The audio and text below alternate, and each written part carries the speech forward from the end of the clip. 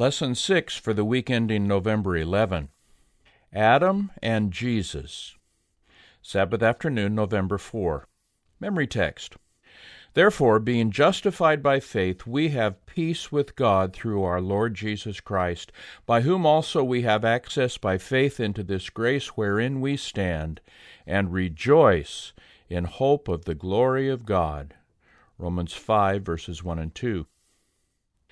Paul has established the point that justification or acceptance with God comes only through faith in Jesus Christ, for his righteousness alone is enough to give us the right standing with our Lord.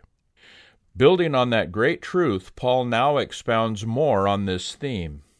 Showing that salvation has to be by faith and not by works, not even for someone as righteous as Abraham, Paul steps back to look at the big picture, at what caused sin and suffering and death, and how the solution is found in Christ and what he's done for the human race.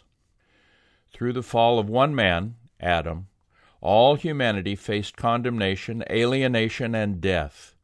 Through the victory of one man, Jesus, all the world was placed on a new footing before God.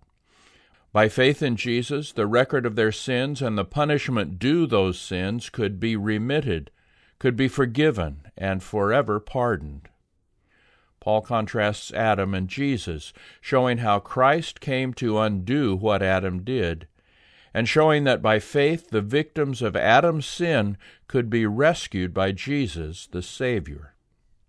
The foundation of it all is the cross of Christ and his substitutionary death there, which opens the way for every human being, Jew or Gentile, to be saved by Jesus, who, with his blood, brought justification to all who accept him. Surely this is a theme worthy of expounding, for it's the foundation of all our hope.